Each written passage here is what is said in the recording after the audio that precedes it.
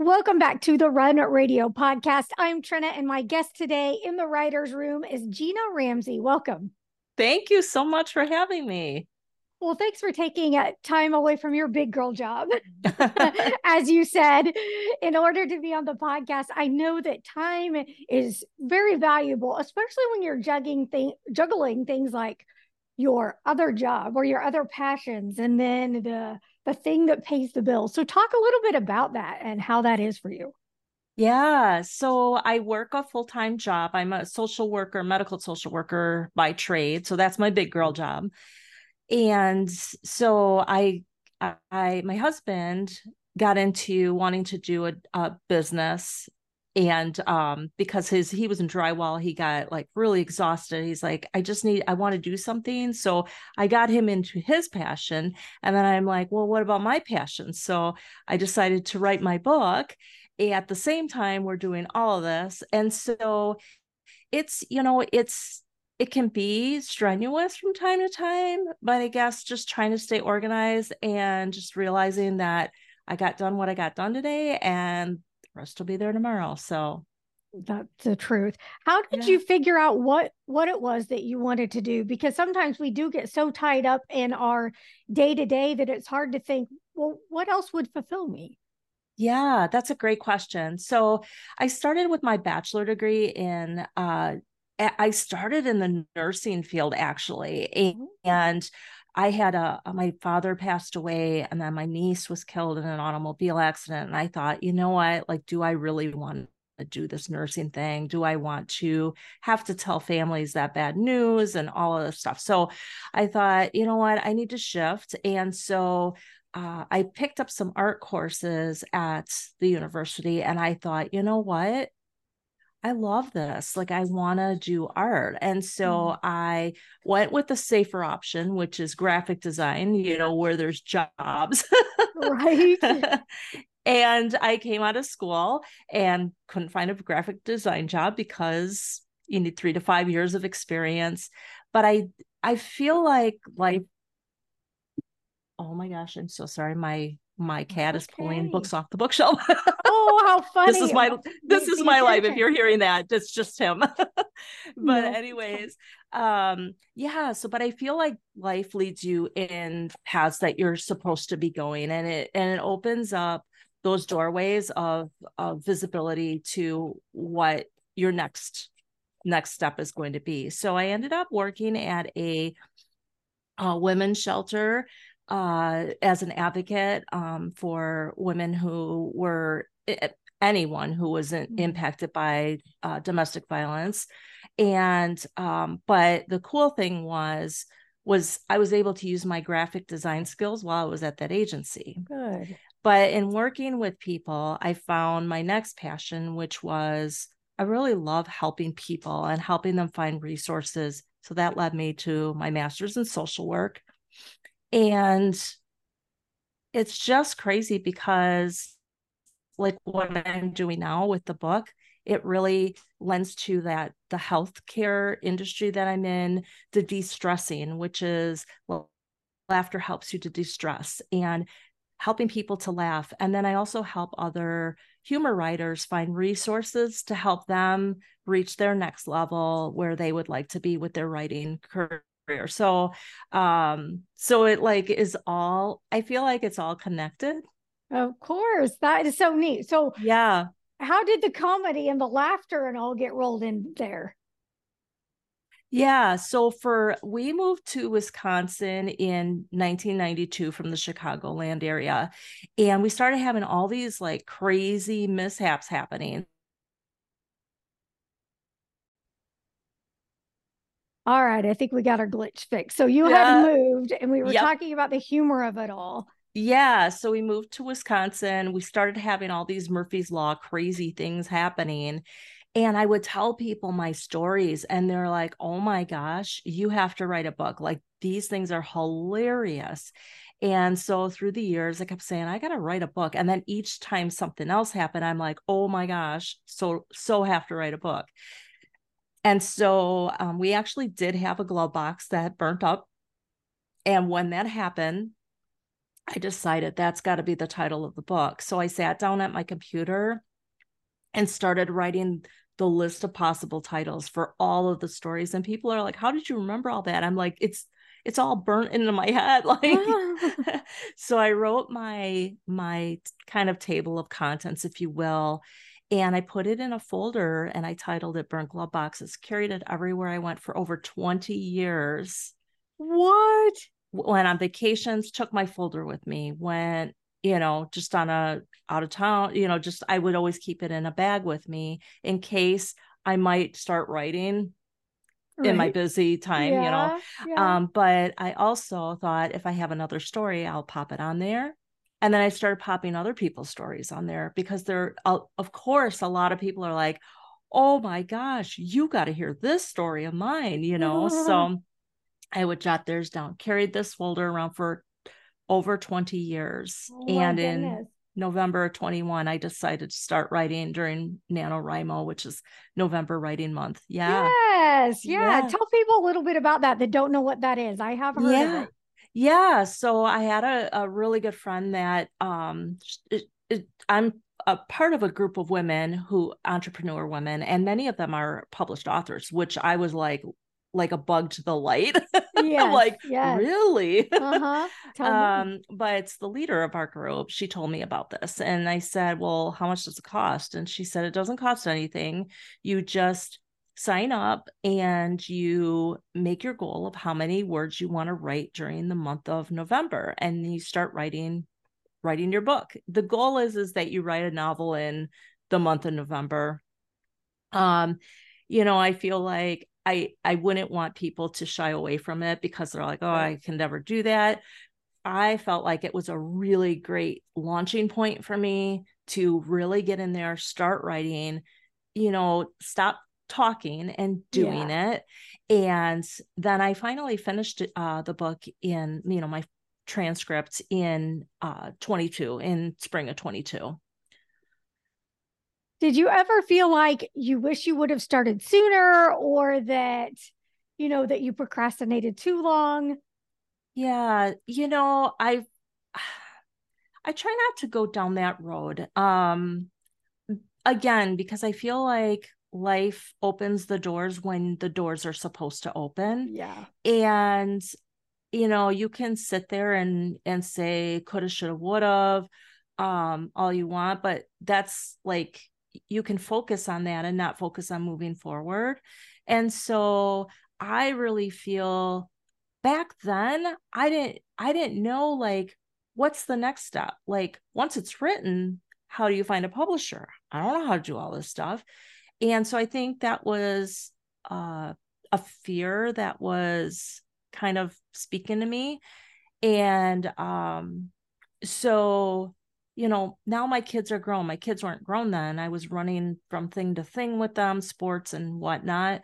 And so I had the freedom to do it now. And then also in that entrepreneur group, the owner of Highlander Press is part of my chapter. Ah, And so I feel like these people are kind of, here's another person, here's another resource. So it yes. all worked out the way it was supposed to. Good. I think that's important for people to hear that if the timing isn't right, it's okay. You don't have to completely write it off, but Yeah, you can just sit on it and give it time to breathe and the space that it needs. So when the time is right, that you're as ready as you're going to be. absolutely. So let's talk about publishing. I know there are so many how, what, this, that, hybrid, self, traditional. What did you do? What do you suggest to people who are just lost? Yeah, great question. So I had no idea. I was not into the publishing thing. I walked this kind of blindly, if you will, with, some higher power guiding me and Yes. placing my resources. I went with Highlander Press as a hybrid Okay. publisher. So they're a mix between traditional and self-publishing. So with Debbie Keevan, she's the chief inspiration officer with them. She offers, like, when you sign on with them, you get into a cohort of writers that are going to be publishing in the spring. And so she offers classes and she teaches the process through the way and the reasons for why your cover is important, the X, Y's, and Z's of that, why your design, like have that cover designed, why with the different types of editing and why those are important. So I felt like that was the good decision for myself, because I had no idea what I'm doing. And it was enough education and guidance along the way. Her and her marketing person, Suzanne, they're always available to answer questions. So that was a good decision for me. Debbie and a lot of other publishers, I think, they can speak on what the different types of publishing are and what the pros and the cons of each one are. And so I know a lot of people who have self-published very successfully. But for me, my comfort level is just not there. I like having that guidance. I like having that person, that go-to person in case I have a question. So I don't think there's any right or wrong way. I think the wrong comes in that if somebody's self-publishing, pay to have your cover, pay a designer to do a cover, and pay to have it edited. Don't just pop it in there without the different types of editing, because that really can make or break a book.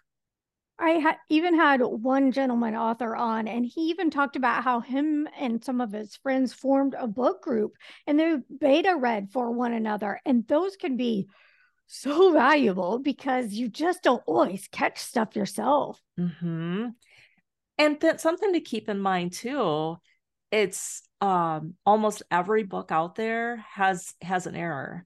And so when I received my first copy and I was so excited, I started looking through it and I went, I found something after all of these after edits. And I was just mortified. And Debbie said, just calm down. Every book has something. And I'm like, but, yeah. And for me, I'm still like kind of clenching to that, but I had to let it go. And people are loving the book. They're not going, in this chapter on this section, so good. Yeah. We don't want you to get discouraged from writing at all. No, not at all. So where do you think you will go? Will you probably continue hybrid? Do you see yourself fully self-publishing down the road? Yeah, at this time I'm gonna stick with Highlander Press. When I initially had my conversation with Debbie after she reviewed a section of my transcript, and she decided, this is a great fit for her agency. I had told her about my vision, and this vision goes back that 20-something years.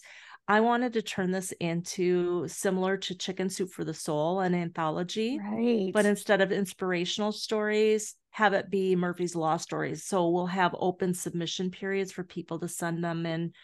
Yeah. So she knows she's got the education in this industry. Yeah. And I just really feel the one thing I learned when my husband and I were opening our other business through doing business classes, if there's something you do not know how to do, take the time and use your resources to hire the professional to do it. We're not experts in all the things. And so yeah, I've had a really great working relationship with them. So I'm going to just keep going at hybrid. I had a dream last night that somebody was telling me you need to self-publish. I'm like, yeah, I woke up this morning. I'm like, not yet. No, don't know. Yeah. So where do you see your writing going here? You said the anthology. Do you have any ideas to break off and do anything different, or is that your focus for the next period of time? Yeah, so I'm one of the facilitators for a group that spun out of the Irma Bombeck conference, and we call it the Germinators, with not germinators but germinators, so for Irma. And the facilitators and myself, we are discussing possibly working on an old book. So aging issues that happen to women that are absolutely ridiculous. So it'll be a humor book. And I'm so lucky to have these two ladies in my corner. We all pretty much have the same sense of humor. We feel that things don't have to be disgusting, or there's some disgusting and burnt glove boxes, but you don't have to go over the top with those things, or you don't have to have a bunch of filthy language to be funny, because life is funny. So we're working on that. And then we have another side group in that, that it's humor and healthcare. And so we're looking at doing an anthology with a bunch of the members that have experienced healthcare mishaps. However, there's a lot of healthcare stories that aren't super Mm-hmm. funny. So I think that one's really going to be a mix of, a little bit of humor here and there, but really highlighting like some of these things that people are really experiencing while trying to navigate the healthcare system while they're ill, and the Yes. crazy comments they get from people and from providers. And so we really want to put a spin into that and really hone into that and make people feel like they're heard. Yes. I love Mm-hmm. that. Yeah. I've said so many times to other people, myself, you have to be your own health advocate. And I Yes. don't feel like some people even know where to begin. And they, Mm-hmm. like you're saying, they have these funny, crazy stories happen to them, but at the core of it, it could cost them their health. And they need to know when and where to speak up and say, this is not okay. Right. Yes. Exactly. Yes. Yeah. So, So, and we feel, the one leader, Julie, so it's Julie, Renee, and I were the leaders of the group.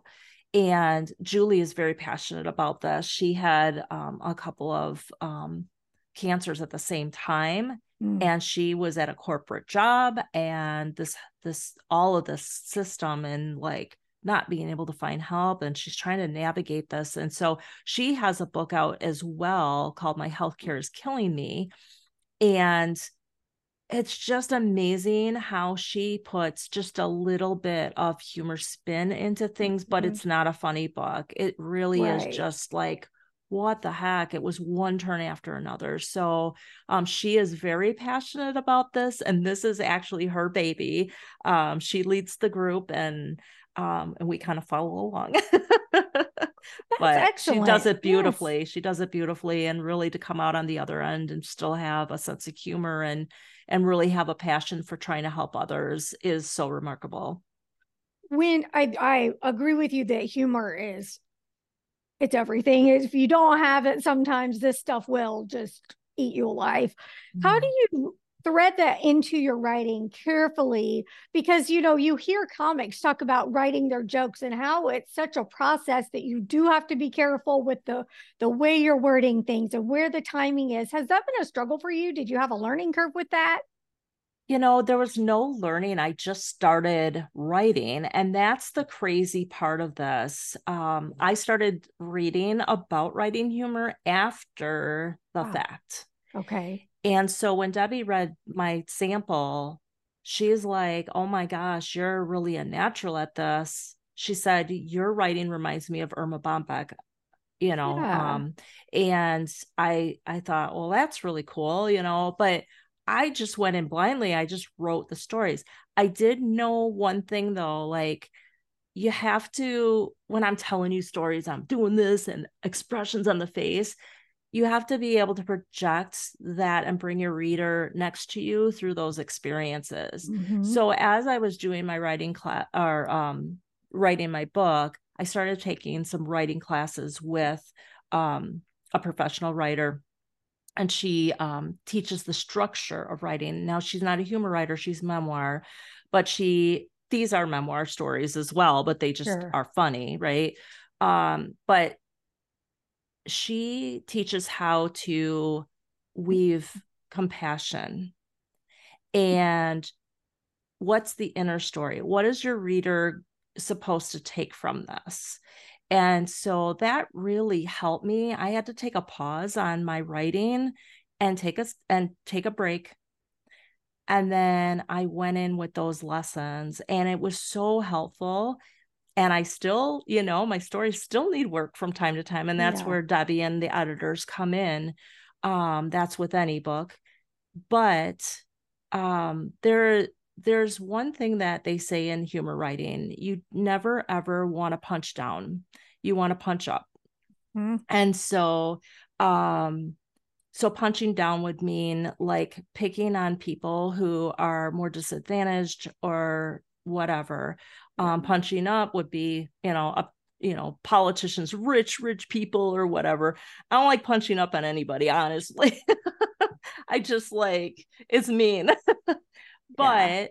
But being able to, there's one story I have in there, and it's about this perf it's in a Disney story, and it Mm-hmm. was a cast member that my daughter and I seem to be magnets to people who like to trap you and talk to you about Oh. random stuff that doesn't make any sense. And so um so that writing class helped me to restructure that in a way that didn't make this gentleman look like a bad person, or like um it it helped me to structure it as of what was he dealing with, Yeah. what were the underlying things he was dealing with. And he happened to find a couple of friends that would listen to him. And so I feel like it helped me to recreate that story in a way that made him look like he just needed somebody to talk to. So, which is probably the case, Mm-hmm. honestly. But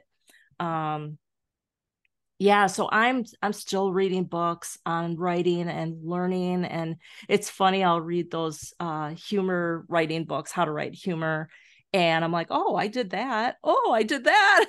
Oh, that's gotta feel good though, Yeah, to know you're on the right path, that you yeah, haven't completely done everything backwards.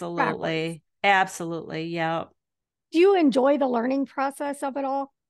I do. I think it's fascinating. And the funny thing is I was not an English student in high school. Yeah. College, I did all right with it, but high school, I was like, I am not reading that book. I am not, nope, nope, nope, nope. Yep. And had no interest unless it was something that I was interested in, like teen magazine. Yep. So it's amazing how we grow up Yeah. as we age. And I just find the whole process so interesting and so amazing. And I'm just like, I feel like I'm a sponge to want to learn more and more and more about the What do, craft. So what do you do to refill your cup? Like, are you an active person that has to have, their set amount of walking or exercise, or are you a low key yoga person? None of the above. What gets you the mental juices yeah, refreshed? it's so funny. I was a half marathon and 10K runner, never did the Yes. marathon before COVID. And then I started doing some of these virtual half Mm-hmm. marathons once that happened. And I'm like, I don't get a banana, I don't get cheering. So I gave up on it. And so, gained the COVID-19 pounds. And so I know with all certainty I got to get back into exercising and fitness. I just try to do walks when I can, and just, do like some, leg lifts and different things like Yeah. that. But I think how I fill my cup is I just close everything down and I just chill out. It's very Yeah. important Mm-hmm. when Yeah. you're pushing out all of this mental energy, and it can be very exhausting. So that's Yeah. Yeah. very good. All right, tell us where we can follow you, keep up with you, get your book. Yeah, absolutely. So my website is www.ginaramseyauthor.com. And there's links on there to get the book, but you can order it off of Amazon, or you can go to any of your local indie bookstores or Barnes and Nobles. They'll all order it for you. So that's a really nice thing. And I'm on a bunch of different social media platforms. So I'm on Facebook and Instagram and Twitter, which is now X. Don't understand it, but I'm going with it. LinkedIn. So I'm on a lot of the different social medias. So yeah, it's very exciting. And I look forward to what's going to come in the future with this. Thank you so much for sharing, letting us have a little peek into your world. I really hope you come back when you're ready for that next phase. I want to follow this series. I think this is exciting to learn and very great to share with people. So thank you very much, Gina. Thank you so much, Trina. I appreciate it. Yes, be sure you're following along at Run Radio Station and listen anytime at runradio.net.